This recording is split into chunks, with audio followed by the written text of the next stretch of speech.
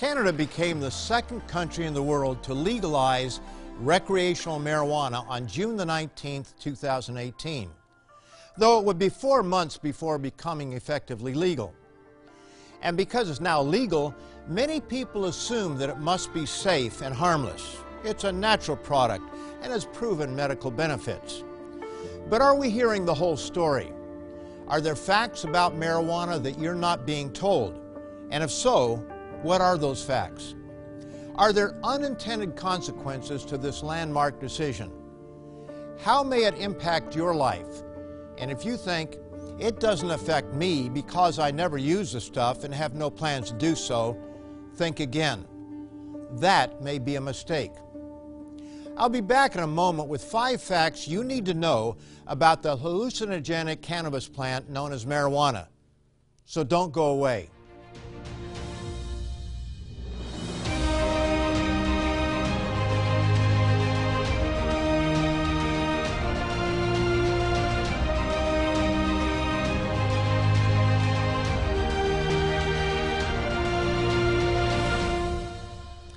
Welcome to Tomorrow's World, where I'm asking whether it was a good decision to legalize recreational marijuana in Canada. A majority of Canadians approved of the decision, and for them, it was an open and shut case. It's a mild relaxant, it's harmless, it has many health benefits, and by making it legal, it will reduce crime and lower overall drug use. This is a story we've been told, but is it the whole story? Sadly, many sincere people have bought the activist propaganda.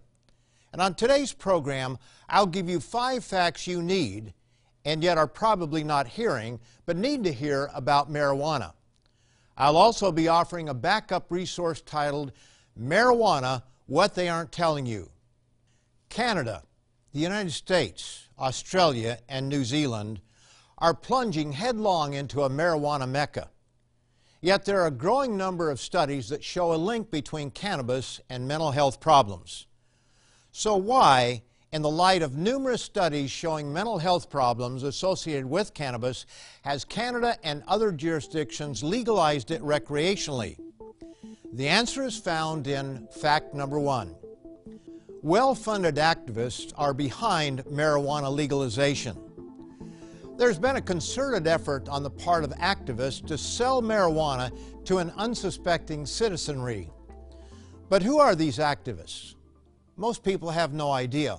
All we hear is that marijuana is medicine, that it's natural, that it will free up police to work on more serious problems, and that it's a mild and safe substance with no downside. That's the drumbeat we hear everywhere. Activists learned from past mistakes that they could never get cannabis legalized by promoting the idea that it is good to get high. So they've used different tactics at different times to reach their ultimate goal. But their most recent and most successful campaign was to convince ordinary people such as you and me, people who have no interest in toking up, that cannabis is medicine. California's Proposition 215 opened the floodgates by making medical marijuana legal in the state on November the 5th, 1996.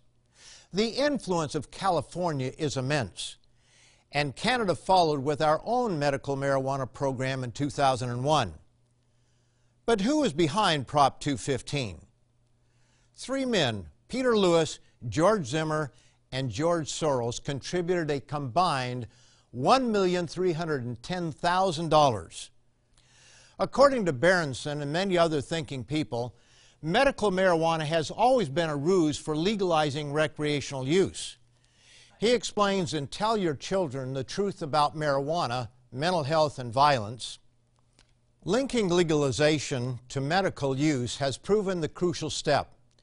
It encourages voters to think of marijuana as something other than an intoxicant. The difference between cannabis and every other drug is that an entire industry now trumpets marijuana's benefits, promising a high with no low, a reward without risks. But hasn't marijuana been proven to have many medical benefits? That brings me to fact number 2. The case for medical marijuana is grossly overstated. Activists have been very successful selling the public the idea that cannabis is a wonder medicine. But do the facts match the hype? The distinguished Dr. Gary Wenk was asked to sit on Ohio's Medical Marijuana Advisory Committee. The Ohio State Medical Marijuana Program limits participation in the state's program to these diverse conditions: AIDS, amyotrophic lateral sclerosis, Alzheimer's disease, cancer, chronic traumatic encephalopathy, Crohn's disease, epilepsy or another seizure disorder, fibromyalgia, glaucoma, hepatitis C, inflammatory bowel disease, multiple sclerosis, pain that is either chronic and severe or intractable, Parkinson's disease, positive status for HIV, post-traumatic stress disorder, sickle cell anemia, spinal cord disease or injury, Tourette's syndrome, traumatic brain injury, and ulcerative colitis. It's clear from a Psychology Today article that Dr. Wenk is open-minded about potential benefits of marijuana, or its non-hallucinogenic ingredient CBD. However, note this revealing comment from the doctor in that article. Simply stated, there is no reliable clinical evidence to support the use of marijuana for any of these conditions. None at all.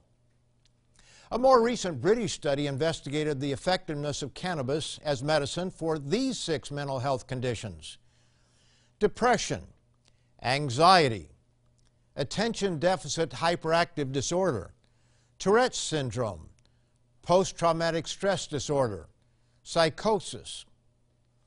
The results were published in the Lancet Psychiatry Journal. Here's what these scientists found as reported in the National Post on October the 28th, 2019. They analyzed 83 published and unpublished studies covering around 3,000 people between 1980 and 2018. They found that pharmaceutical THC, either with or without CBD, made psychosis worse and did not significantly affect any other primary outcomes for the mental illnesses analyzed. In spite of the lack of evidence, the non-hallucinogenic ingredient CBD is being touted as a wonder drug for whatever ails you. Have cancer? CBD to the rescue. Parkinson's? No problem. Works there just as well. Back pain, depression, nausea caused by any conditions. CBD is your answer. Have you listened carefully and critically to the advertisements for CBD? CBD is often marketed as a cure looking for a disease, yet few will accept anything beyond anecdotal evidence. The research is not there to back up most claims. There are testimonials suggesting cannabis helped treat people's cancer, or even rid them of the disease. But as far as Canada's leading researchers are concerned, such stories are just that, stories. There have yet to be substantive clinical trials suggesting cannabis has therapeutic capabilities. Does this mean there will never be any medical uses for the plant? Not at all. Many medicines are plant-based, but the problem is that there has been an agenda here all along, and activists have dishonestly sold people through testimonial anecdotes that it is a cure-all when proper testing is lacking. And what we see is that once marijuana is legalized for medical purposes, the next step is to legalize it recreationally. This is the pattern. There's a clear progression from medicine to recreation. And this will continue to happen as naive publics are manipulated by well-funded campaigns from activists, whose real goal from the beginning is to fully legalize a drug for recreational purposes. Probably the most one has to lose by trying CBD is the money shelled out. But as one medical doctor explained to me, any product that has the potential to make a positive benefit also contains the potential for adverse side effects. But setting that aside, when it comes to cannabis with the hallucinogenic ingredient THC, That is a more serious matter, and there are downsides to its use. I'll address two of them in the next portion of this program. But first I must tell you about today's vital resource. Marijuana, what they aren't telling you. In this valuable resource, Albertan author and educator Stuart Wachowicz addresses such questions as, if it's legal, isn't it safe? And is there any good reason to get high? This well-documented resource contains source notes that allow you to do your own research. You need this publication, so call toll-free or go to our website to order your free copy of Marijuana, What They Aren't Telling You. And I'll be right back with more facts you need to know about marijuana. Let me tell you how you can get your free copy of Marijuana, What They Aren't Telling You. Simply dial the number on your screen. You can also order at twcanada.org. We're happy to send this to you at no cost because we believe this information to be invaluable. Substance abuse is a problem that affects us all. You need to be informed on this topic. Don't wait. We have operators ready to take your call, or you can order online. If you missed our contact information, don't worry, I'll be back to give it again. On today's Tomorrow's World program, I'm showing you 5 facts you likely haven't been told about marijuana. So far we've seen fact number 1, well-funded activists are behind marijuana legalization. Fact number 2, the case for medical marijuana is grossly overstated. Fact number 3, marijuana is linked to mental health problems. Dozens of studies from different countries show there is a connection between cannabis use and mental illness. A number of physicians and parents are pushing back against the long-held assertion of users and advocates that marijuana is a safe, benign, and even beneficial drug. Those sounding the alarm include the nation's mental health czar, as well as doctors in Colorado, California, and Massachusetts, where marijuana is legal for recreational use. They say the facts are irrefutable. Excessive use of high THC pot and concentrated oil is linked to psychotic episodes that in some cases develop into full-blown schizophrenia. Today's marijuana is a totally different marijuana from that of the 1960s and 70s, when THC levels were closer to 1 to 2%. Beginning in the 1990s, growers began working to increase the THC level content to as much as 25%. And with that has come an increase in mental health problems. Researchers know that there is a time lag between when one starts using cannabis and when mental illness may begin. Therefore, it is not unexpected that increasing problems would begin showing up sometime after 2000. Researchers in Denmark recently examined that country's mental illness registry to see if the incidence of schizophrenia had changed between 2000 and 2012. They found a striking increase. Schizophrenia diagnosis rose about 30%. But it gets worse. These higher THC levels seem to be contributing to another trend. An even bigger surprise came when they looked at adults from age 30 to 59. Psychiatrists expect schizophrenia and bipolar disorder to become obvious by the late 20s. But the researchers found that 46 out of 100,000 people in the over 30 group received a new psychosis diagnosis every year. The high proportion of true cases in this sample presenting after age 30 contrast with conventional wisdom. I've quoted Alex Berenson several times, and it would be good to give you a little background on this former New York Times reporter. In his book, Tell Your Children, he admits the following: I never took this stuff, but I had no moral problem with it. If anything, I tended to be a libertarian on drugs, figuring people ought to be allowed to make their own mistakes. But a conversation with his wife changed his mind. Jacqueline is a New York State psychiatrist who specializes in evaluating the criminally insane. One evening they were discussing a particularly brutal crime when she casually remarked, "Of course he was high, been smoking pot his whole life." Berenson questioned what she meant by, "of course," to which she replied, "Yeah, they all smoke," referring to those she works with. And that led to an interesting husband and wife discussion in which Berenson explains, "I'm not sure if I said to my wife that night, 'Oh, please,' but I thought it." Jacqueline would have been within her rights to say, "I trained at Harvard and Columbia, unlike you. I know what I'm talking about, unlike you. Maybe quit mansplaining." Instead, she offered something neutral like, "I think that's what the big studies say. You should read them." And he did. What this marijuana libertarian learned was not what he expected, and it turned him into an outspoken critic of the weed. Stuart Wachowic's booklet, Marijuana: What They Aren't Telling You, addresses problems with cannabis such as loss of motivation, brain impairment and mental health, lung and heart damage, and cancer risks. In addition, he addresses head-on the activists' flawed arguments. What about medical marijuana? And will legalization reduce crime and overall drug use? Also, these controversial questions. If marijuana is a problem, why do we not also ban alcohol? And isn't it a matter of personal choice? Order your free copy today of Marijuana: What They Aren't Telling You. And I'll be back in a minute to give you another powerful reason to leave cannabis alone.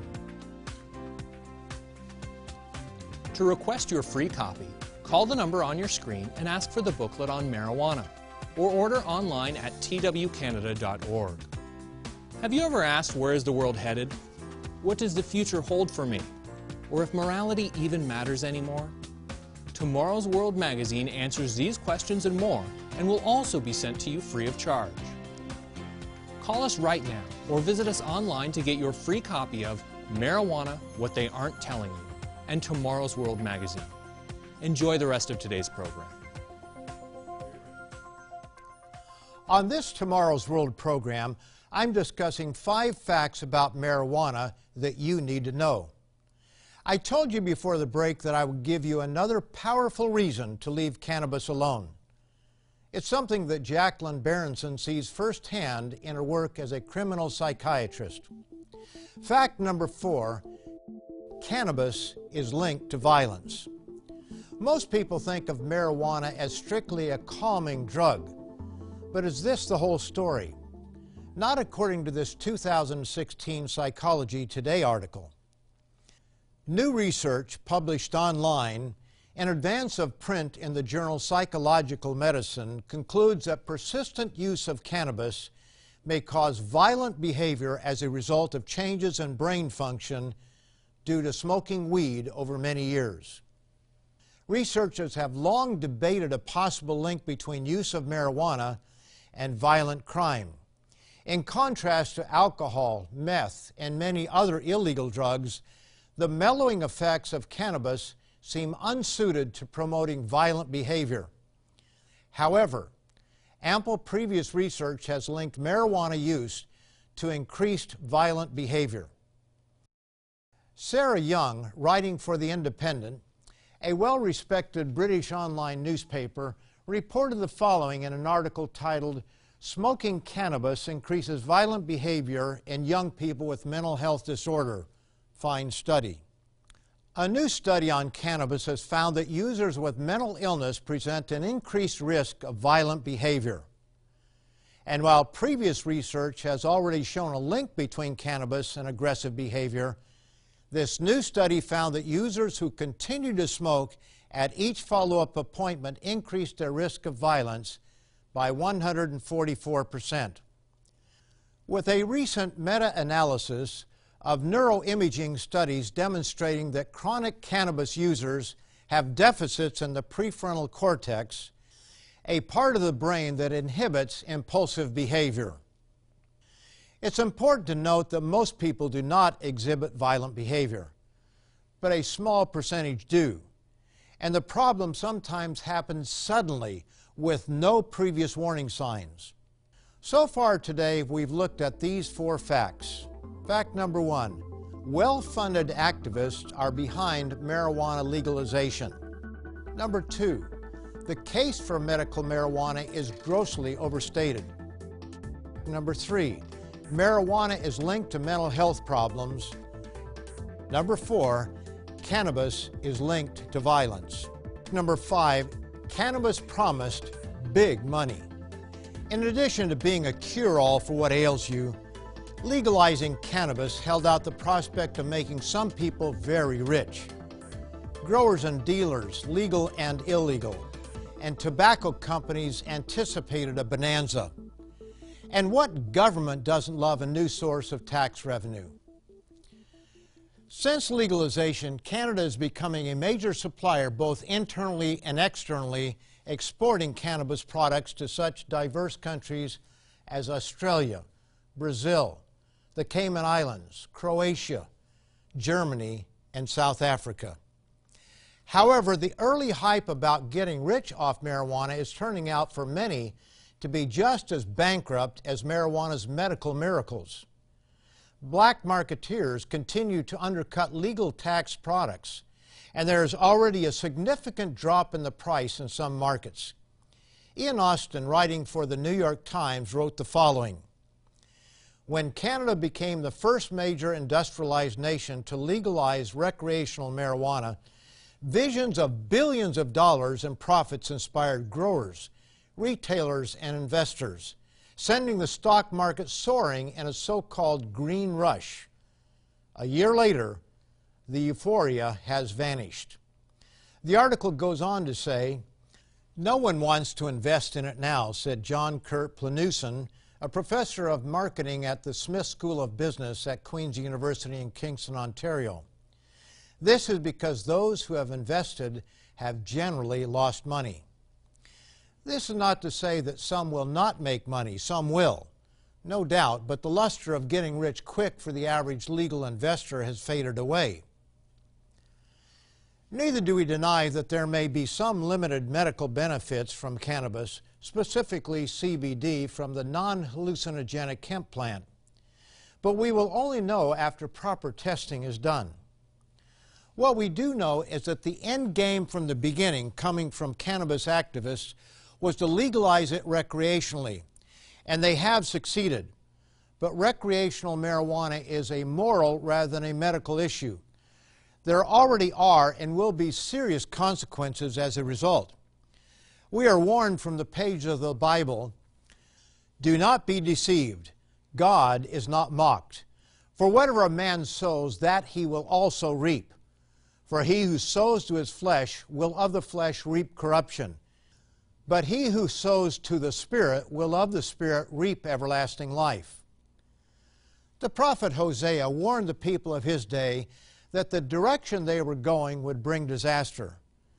But Hosea's predictions were dual and apply to the end time. Note this sobering warning in chapter 8 and verse 7. They sow to the wind and reap the whirlwind. Canada is sowing marijuana. Get ready for the whirlwind, for it is surely coming upon our hedonistic, pleasure-seeking nation. Be sure to order a free copy of Marijuana, What They Aren't Telling You, and do it before you forget. And be sure to stay tuned for Tomorrow's World Answers. To learn more about future events that will affect you and your family, continue to watch Tomorrow's World, where Stuart Wachowicz, Michael Haycoop, and I will bring you more information about today's issues and the glorious hope of tomorrow's world. To learn more about today's topic, visit twcanada.org. You can also order by calling us at 1-866-784-7895 or by writing to us at Tomorrow's World, P.O. Box 409, Mississauga, Ontario, L5M 0P6. Welcome to Tomorrow's World Answers, where we answer your questions straight from the Bible. Since the late 1500s, the use of tobacco products has exploded in both Western and Eastern societies.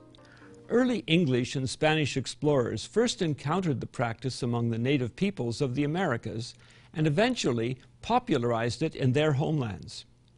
The custom grew to the point where in the 1950s the majority of the world's adult population smoked, sniffed, or chewed tobacco products. It was popular, trendy, and thought largely to be harmless. Does the Bible give any instruction concerning smoking? Is smoking tobacco a sin? As early as 1602, concerns were being expressed about the health effects of smoking. An essay entitled Work of Chimney Sweepers, published in England, compared illnesses of chimney sweepers caused by soot to effects of smoking tobacco. By the 1960s, medical research had confirmed the link between smoking and the use of other tobacco products and a large range of serious illnesses, including cancers. Thus, knowing the risk posed by tobacco use, should a follower of the Bible engage in such practices? Paul was inspired to write that we human beings are to become a dwelling place for God's Spirit, and as such, we are to do all we can to keep our mind and body free of that which would bring us harm or damage the body. Do you not know that you are the temple of God and that the Spirit of God dwells in you? If anyone defiles the temple of God, God will destroy him. For the temple of God is holy, which temple you are. It is also incumbent upon us not only to avoid bringing harm to ourselves, but to others as well, and in so doing, show kindness to all mankind. A recent report from the Center of Disease Control and Prevention in the United States confirmed the impact of secondhand smoke on others. Secondhand smoke exposure contributes to approximately 41,000 deaths among non-smoking adults and 400 deaths in infants each year. Children who are exposed to secondhand smoke are at increased risk for sudden infant death syndrome. Knowingly doing something that will harm oneself and others is a clear violation of the letter and the spirit of God's law. And it is withholding kindness to fellow human beings. Hence God inspired Paul to instruct us. Love does no harm to a neighbor. Therefore, love is the fulfillment of the law. Smoking is a sin because it harms the user and those around them. To submit a question for the show, email us at twanswers@tomorrowsworld.org. Be sure to watch us online by searching Tomorrow's World Answers on YouTube. If you like our videos, be sure to subscribe and click the notification bell. You can also visit us online at twcanada.org. At our website, you can also watch this and many more Tomorrow's World programs. Call 1-866-784-7895. Write or visit us online today. This program is a production of the Living Church of God.